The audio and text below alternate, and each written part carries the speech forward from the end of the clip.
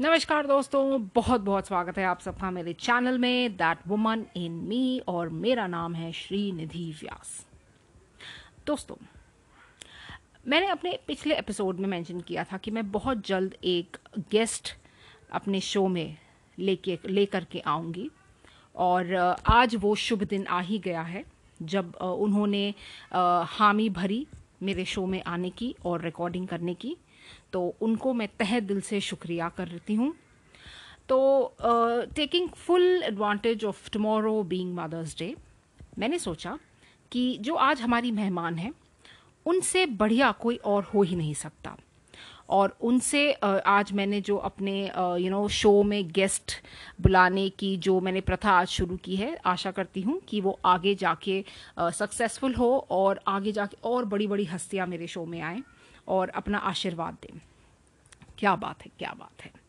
तो दोस्तों, शुरुआत इस लाइन से मैं करना चाहती हूँ कि एक महिला जो है अपने जीवन में बहुत सारे किरदार निभाती है। शुरुआत वो करती है एक बेटी होने से, फिर वो किसी की बहन बनती है, फिर किसी की धर्मपत्नी बनती है, किसी के घर की बहू बनती है, फिर बनती है एक माँ। और दूसरे भी काफ़ी किरदार निभाती है, जैसे चाची, मामी, बुआ, मासी, बहुत सारे किरदार। और अगर उसकी किस्मत में होता है तो वो बनती है एक सास, है ना। क्या बात है। तो एक सास का जो दायित्व होता है एक गृहस्थी चलाने में, वो उसका मुकाबला कोई और नहीं कर सकता, है ना। और हम बहुत बार एक लड़की से पूछते हैं कि वो कैसा पति एक्सपेक्ट कर रही है, कैसा ससुराल एक्सपेक्ट कर रही है। हम उसे हिदायतें देते हैं, उसे सजेशंस देते हैं कि अपने हस्बैंड को ऐसे रखना, अपने हस्बैंड को वैसे रखना, ऐसे बिहेव करना अपने ससुराल वालों के साथ, वगैरह वगैरह। लेकिन हम उस औरत को तो भूल ही जाते हैं जो अब अपना बेटा किसी और के साथ शेयर करेगी। तो उसके मन में कितनी उथल पुथल मच रही होगी, क्योंकि अब उसकी गृहस्थी चलाने के लिए कोई और आने वाली है उसका हाथ बटाने के लिए, है ना। ये बात तो आप सब जानते ही होंगे। तो आज हमारे शो में जो मेहमान बन के आई है वो ऐसी औरत है जिनकी मेरी ज़िंदगी में बहुत बड़ी जगह है। क्योंकि मेरा ये मानना है कि मेरे शादी के बाद जितना मैं अपने हस्बैंड के साथ रही हूँ उससे कहीं ज़्यादा मैंने टाइम स्पेंड किया है इनके साथ। हमारी नोक झोंक तो नहीं हुई, क्योंकि मेरी हिम्मत नहीं हुई कभी इनके साथ नोक झोंक करने की, लेकिन जो है हर घर में छुटपुट चलता रहता है। अगर वो ना चले तो फिर वो घर नॉर्मल नहीं होता है। जी हाँ दोस्तों, अगर आपने गैस कर लिया है तो आपने सही गैस किया है। हमारे शो की आज मेहमान है मेरे हस्बैंड की मम्मा, मेरे ससुर जी की धर्मपत्नी और मेरी बेटी की दादी, और ऑफ कोर्स मेरी सासू माँ श्रीमती मंजू सत्यबिहारी श्री। तालियां तालियां तालियां। तो दोस्तों, आज जैसे कि मैंने कहा कि हमारे मम्मी जी सामने बैठे हैं, हमारे साथ रिकॉर्डिंग कर रहे हैं। तो वो थोड़े से कैमरा शाई हैं, थोड़े से शाई हो रहे हैं, लेकिन कोई बात नहीं। हम उनसे जो है थोड़े बहुत सवाल जवाब करेंगे, वो अपने अनुभव हमें बताएंगे, जिससे हम थोड़ा सा अगर इंस्पायर हो सके तो फिर क्या बात होगी। तो मम्मी, मैं आपसे ये पूछना चाहती हूँ कि हम जो है एक लड़की को बहुत सवाल करते हैं कि वो कैसा ससुराल चाहती है, कैसा पति चाहती है, लेकिन हम भूल जाते हैं कि वहाँ पे एक औरत है जो अब सास बनेगी। तो एक औरत जब माँ से सास बनती है तब उसके कंधों पे और जिम्मेदारी आ जाती है। तो उस बारे में आपकी क्या राय है, आपके क्या विचार हैं? एक सास का विचार रहता है कि वह अपनी बहू को सोचते है कि अब मेरी बहू आएगी, मैं उसको बहुत अच्छी तरह रखूँगी और जो मैं नहीं कर पाई मैं उससे करवाऊँगी। और मुझे महसूस होता है करूँगी कि वह बहुत अच्छी तरह रहे। अगर वह रहती है अच्छी तरह तो बहुत ही अच्छा, नहीं रहती है तो फिर उसको उसके हाल पर छोड़ दिया जाए। तो तो मम्मी अच्छा, तो जैसे आप कहीं ना कहीं उसे सुधारने, मतलब जैसे उसे थोड़ा सा राय मशवरा तो करेंगी? नहीं, बहुत उससे राय मशवरा करूँगी, उसको बहुत समझाऊंगी। अगर वह समझती है तो मैं उसका बहुत साथ दूंगी, अगर नहीं समझती है तो फिर उसको उसके हाल पर छोड़ दूंगी। सही बात है दोस्तों। अब एक पढ़ी लिखी समझदार को आप कितना समझाओगे? तो वेल, ये अपने अपने सबके अपने अपने विचार होते हैं, लेकिन हमारी मम्मी जी के ऐसे विचार हैं। कोई बात नहीं। और मैं ये बोलना चाहूँगी कि इनकी दो दो बहुएं हैं, एक तो मैं हूँ और एक मेरी जो देवरानी जी है वो है।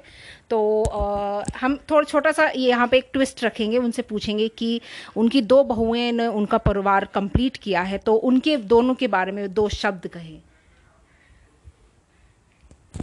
मैं सोचती हूँ कि मेरी दोनों बहुओं को मैं बराबर रखती हूँ। और दोनों में अगर किसी से गलती होती है तो उसको समझाती हूँ, अगर दूसरी से होती है तो उसको समझाती हूँ, और दोनों को ये बोलती हूँ कि तुम दोनों एक साथ में रहो। और मैं भी ये सोचती हूँ कि दोनों प्रेम से रहे और हम लोग सब घर में मिलकर रहें। बहुत बढ़िया दोस्तों, बहुत बढ़िया, क्या बात है। तो मम्मी हमें ये भी बताइए कि जो एक आदर्श परिवार होता है, चाहे वो न्यूक्लियर फैमिली हो जहाँ पे केवल माँ बाप बच्चा हो, और कहाँ जहाँ पे जो बड़ा परिवार होता है, एक आदर्श परिवार जो चाहे छोटा परिवार हो चाहे बड़ा परिवार हो, उसकी एक छोटी सी क्या विशेषता होनी चाहिए या क्या विशेषता होती है? एक आदर्श परिवार की विशेषता होती है कि मम्मी पापा भाई दूसरे छोटे बड़े सब भाई बहन देवरानी जेठानी सास बहू सब मिलकर आपस में रहे। अगर वह पास में नहीं रहते, दूर भी रहते हैं, तो भी प्रेम से रहे, आपस में मिलकर बात करें। ये मेरी बात है। क्या बात है, क्या बात है। तो दोस्तों जो है, एक आखिरी सवाल हम पूछते हैं मम्मी से, सिचुएशन के बारे में, जो अभी माहौल चल रहा है कोरोना का, जो बहुत ही जो सेकेंड वेव ये आया है और थर्ड वेव आने वाला है। तो हम मम्मी से छोटा सा एक राय मशवरा लेना चाहेंगे कि अभी जो माहौल चल रहा है उसमें लोगों को क्या करना चाहिए और कैसे रहना चाहिए। अभी जो कोरोना का माहौल चल रहा है तो घर से बाहर नहीं निकले, अगर बहुत ही ज़रूरी काम हो तो घर से बाहर निकले, मास्क लगा कर निकले, और ज़्यादा से ज़्यादा और कम से कम घर से निकले, कहीं नहीं जाए।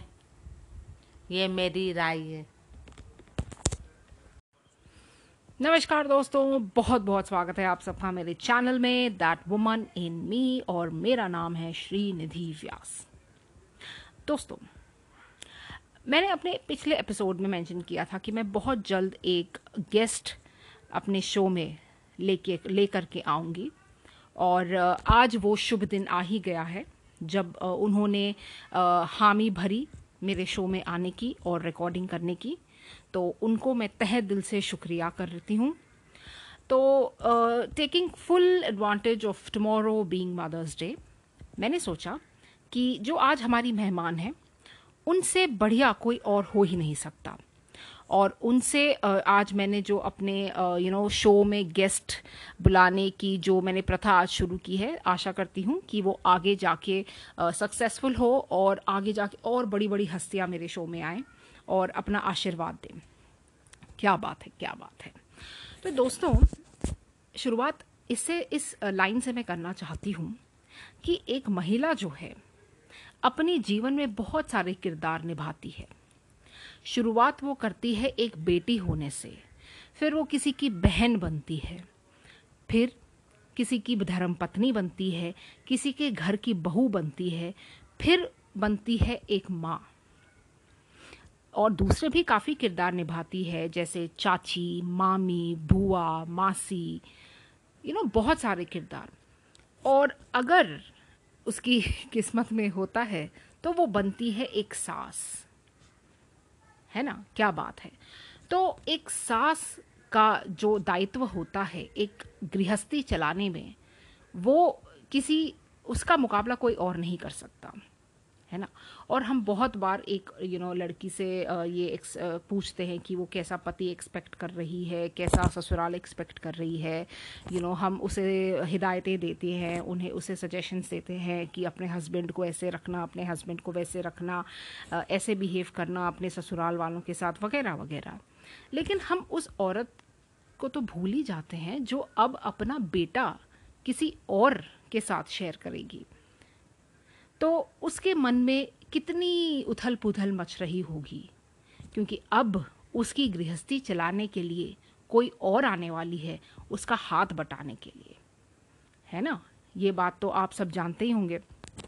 तो आज हमारे शो में जो मेहमान बन के आई है वो ऐसी औरत है जिनकी मेरी ज़िंदगी में बहुत बड़ी जगह है।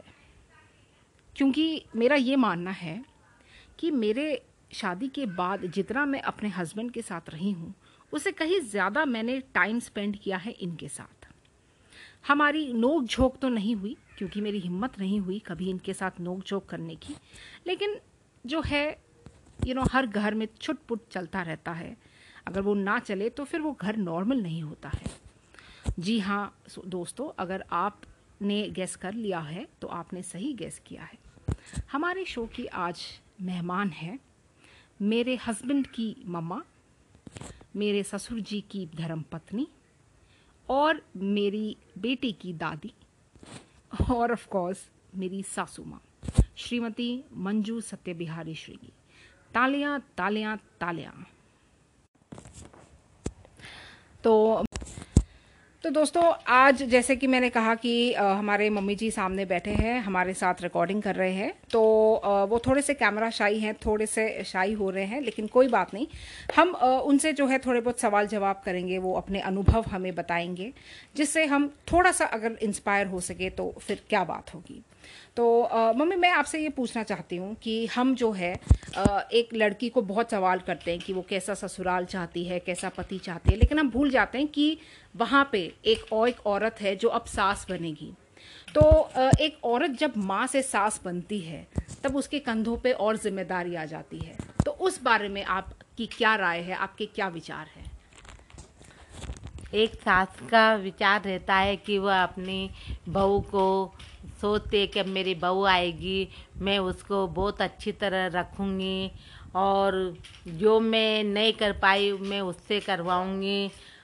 और मुझे महसूस होता है करूँगी कि वह बहुत अच्छी तरह रहे। अगर वह रहती है अच्छी तरह तो बहुत ही अच्छा, नहीं रहती है तो फिर उसको उसके हाल पर छोड़ दिया जाए। तो मम्मी, अच्छा, तो जैसे आप कहीं ना कहीं उसे सुधारने, मतलब जैसे उसे थोड़ा सा राय मशवरा तो करेंगी? नहीं, बहुत उससे राय मशवरा करूँगी, उसको बहुत समझाऊंगी। अगर वह समझती है तो मैं उसका बहुत साथ दूंगी, अगर नहीं समझती है तो फिर उसको उसके हाल पर छोड़ दूंगी। सही बात है दोस्तों। अब एक पढ़ी लिखी समझदार को आप कितना समझाओगे? तो वेल, ये अपने अपने सबके अपने अपने विचार होते हैं, लेकिन हमारी मम्मी जी के ऐसे विचार हैं। कोई बात नहीं। और मैं ये बोलना चाहूँगी कि इनकी दो दो बहुएं हैं, एक तो मैं हूँ और एक मेरी जो देवरानी जी है वो है। तो हम थोड़ा छोटा सा यहाँ पे एक ट्विस्ट रखेंगे, उनसे पूछेंगे कि उनकी दो बहुएं ने उनका परिवार कंप्लीट किया है, तो उनके दोनों के बारे में दो शब्द कहें।